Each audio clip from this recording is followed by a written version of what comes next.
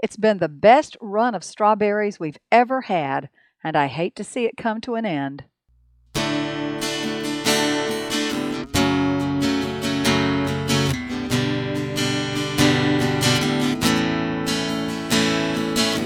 Welcome to Longleaf Breeze, subsistence farmers using 3 simple principles, approaching but never reaching subsistence. It's gotta be fun while we're doing it, and we don't make all misstatements. And now, Lee and Amanda Borden.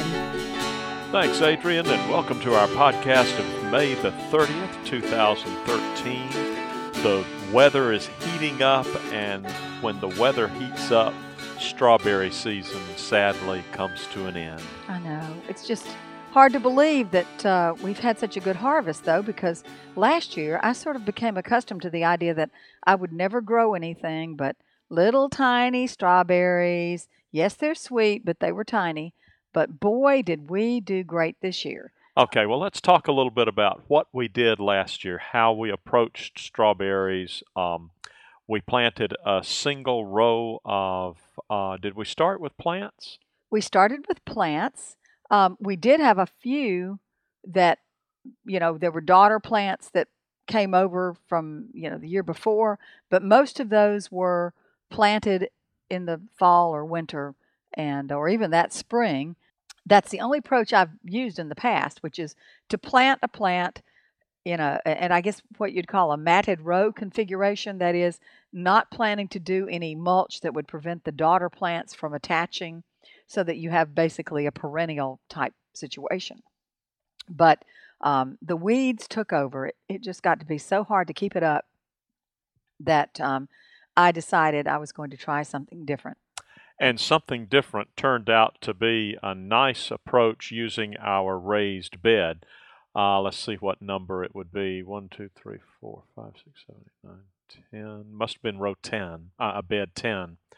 That you filled completely with plugs that we bought from Oakview Farms Granary in the fall. And I think that was probably an important part of the mix. You planted these, October or so? That's when Joe Lambrecht gets his order.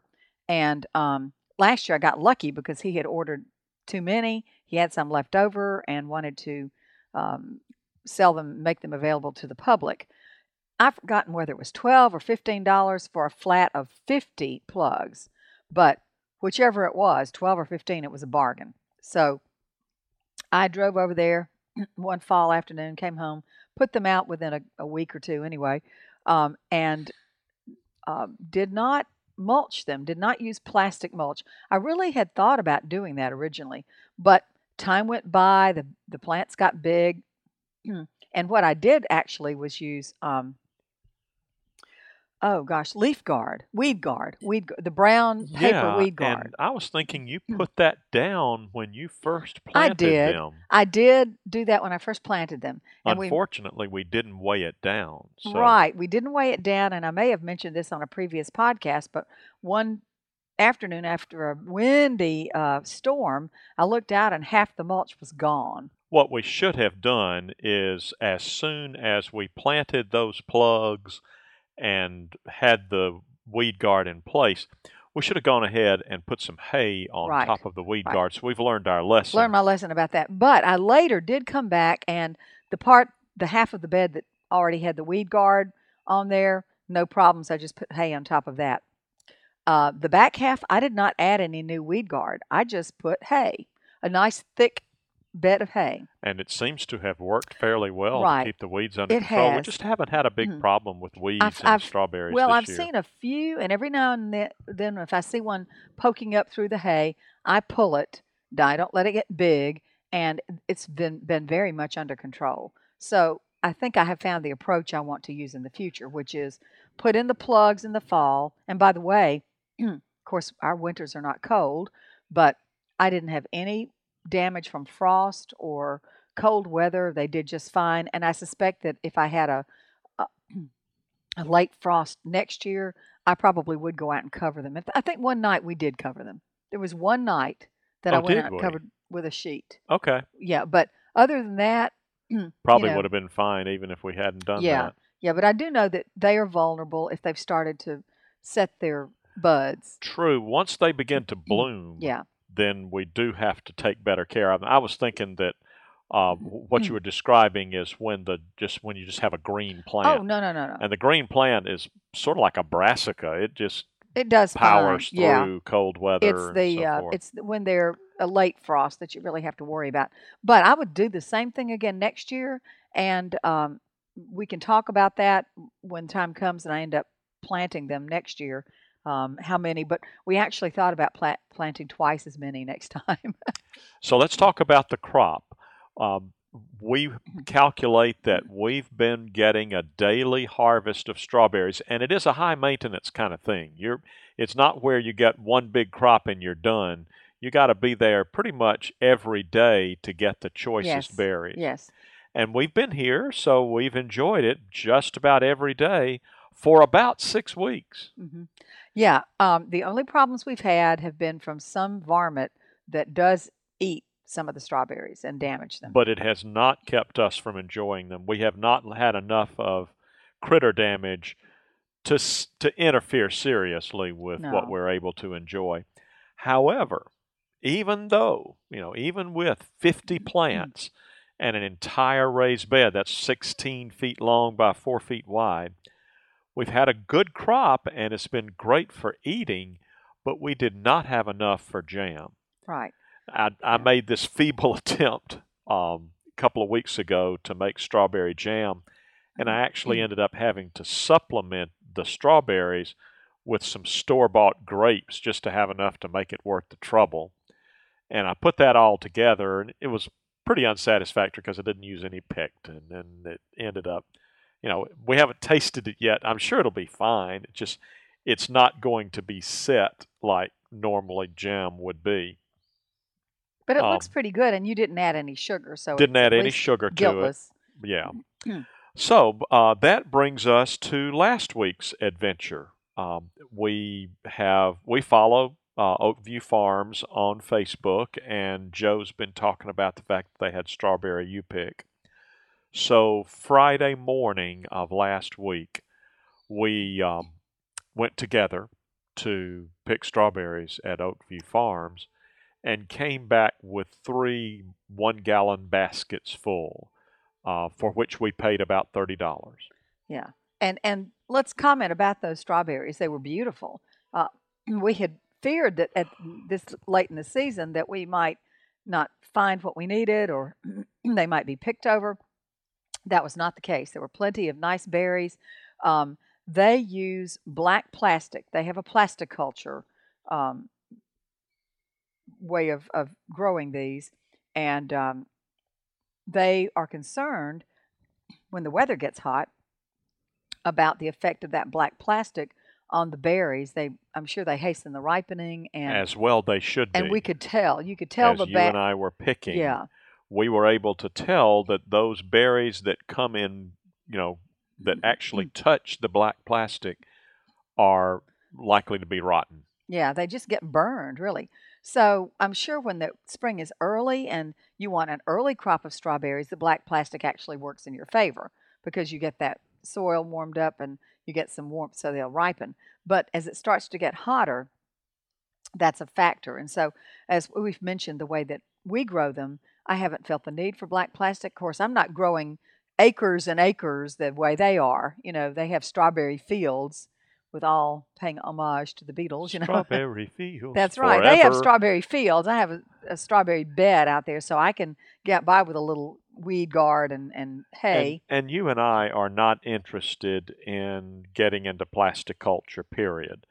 We don't expect to be able to get black plastic. That's just one of those things that we don't want to get adjusted. We don't want to get hooked on it. So. And they're planting in ground using equipment that is designed to spread that black plastic behind a Good point. tractor. And we've seen demonstrations of that type of planting. And if you're doing it on a large scale, it makes a lot of sense. But we're not, so we're not doing it that way. But anyway, back to our picking. We did have a good day that day, found plenty of nice berries, and brought them home. And now I turn it over to you because other than helping you locate the equipment and help cleaned it up, the jars and all. I had so many other projects going on Friday that basically the jam production was a one-man show. And I spent the better part of the rest of the day working on the jam, but we finally got it done. Um, what we did is I first started out cutting up the strawberries by hand, knowing I was going to be cooking them. That turned out to be unnecessary, and I figured out about midway through the process, all I needed to do by hand was to cut the tops off. So I ended up with some whole berries, and then I put the whole berries in the food processor and used the slicer attachment of the food processor to slice up the berries that made them nice and small so that they cooked nicely. I left them on low and ran some errands in town, and so they probably stayed cooking on low for 45 minutes or an hour. And at one point, we had a little diversion in town, and I called you to say, I'm still stuck in town. Please turn the eyes off on the stove, and you did. But when I got back after they had been on low for all that time, they were nicely cooked down. And I was able to combine the two pots into one big pot. And then we got the jars and the bands and the lids ready. We always boil our lids and avoid touching anything that's going to be in contact with the food. And while we're talking lids, can I interrupt for a minute to Sure. talk about an important lesson that we learned? We learned that you should not take jar lids from last year and put them in a plastic bag and fail to mark whether they've been used or not. Good point. We spent about 30 minutes online trying to research, how can you tell? Because there were about 15 lids, and I thought, I don't want to throw these away. But they looked new, but what we spent some time researching whether or not, we knew not to use them. I mean, if there's any chance they're used, and as a matter of fact, I ended up throwing them away because I decided they looked used, given this criterion that if it's a brand new lid, if you look at the underside with that sort of gummy part that's around the periphery, there should be no ridge in that. If it comes, when you buy a brand new mason jar, and the lid's attached to it, screwed on, it may have a slight indentation or something, but there's a definite, and that's okay. But if you're in doubt about whether or not you used a lid, and there's some more elaborate ways you can just Google it, you can find out that you can determine. But the easy thing to do is to simply mark on whatever container you put the lids in, new or used. So, lesson learned. What I suggested is don't ever store a used lid. That would simplify it. And we don't ever reuse lids on purpose, so I can't imagine why we would ever store a used lid in the first place. Oh, I know why I stored them. I know exactly, because we have that good supply of jars, and just in case we have some leftover soup and somebody's at the house visiting and I just want to send them home with a jar of something, then I've got a steady supply of jars out there, and I don't mind reusing a lid just for storage like that. And I do, and here is why. Jars and bands are expensive. Don't send somebody home with a jar and band unless it's actually canned fresh, unless we canned it. Right. If you're sending somebody home with some leftovers, use one of those no-name Tupperware plastic containers that you insist on keeping. Right. And let's not give away our nice jars and bands because they are expensive. The lids are not as cheap as we would like for them to be. I think, we may pay 10 or 15 cents a lid, so it's not no cost.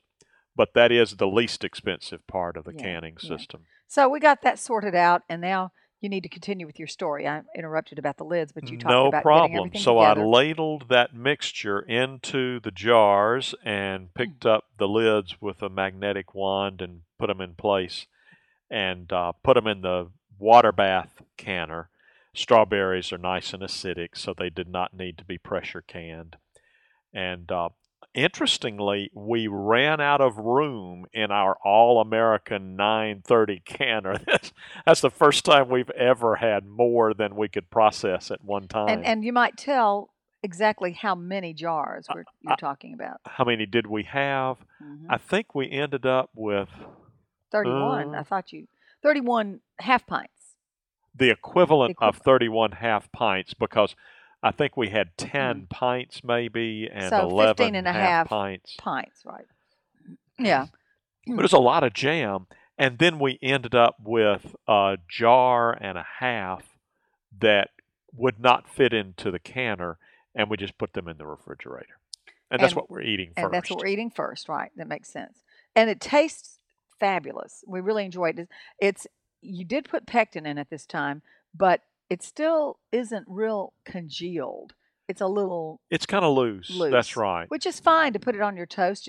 And you want to put a pretty good bit of it. It doesn't have any sugar in it. A good point. You know, if you are using really, really sweet jelly or jam, the kind we buy in the grocery store, you tend to spread it kind of thin. But our kind of jam doesn't have added sweetener. And as a result, you sort of want to ladle it on. And what I've described it's more of a compote than it is a jam. Yeah, I think that's a good term for it. Yeah, in fact, we put some on ice cream the other night. It was really good. It's a dessert to die for. Yeah. We used some of your delicious homemade pound cake and some frozen yogurt and some of that strawberry jam, and it was really good. So it does double duty, breakfast or dessert. But let's talk before we leave about what we'll do next year, which is basically the same thing. I'll get my plugs from Joe Lambrecht. I'll put them out in October, and I will, the main difference is I will, number one, order twice as many. That's the plan right now. Because you are planning to plant two full beds. 2 full beds.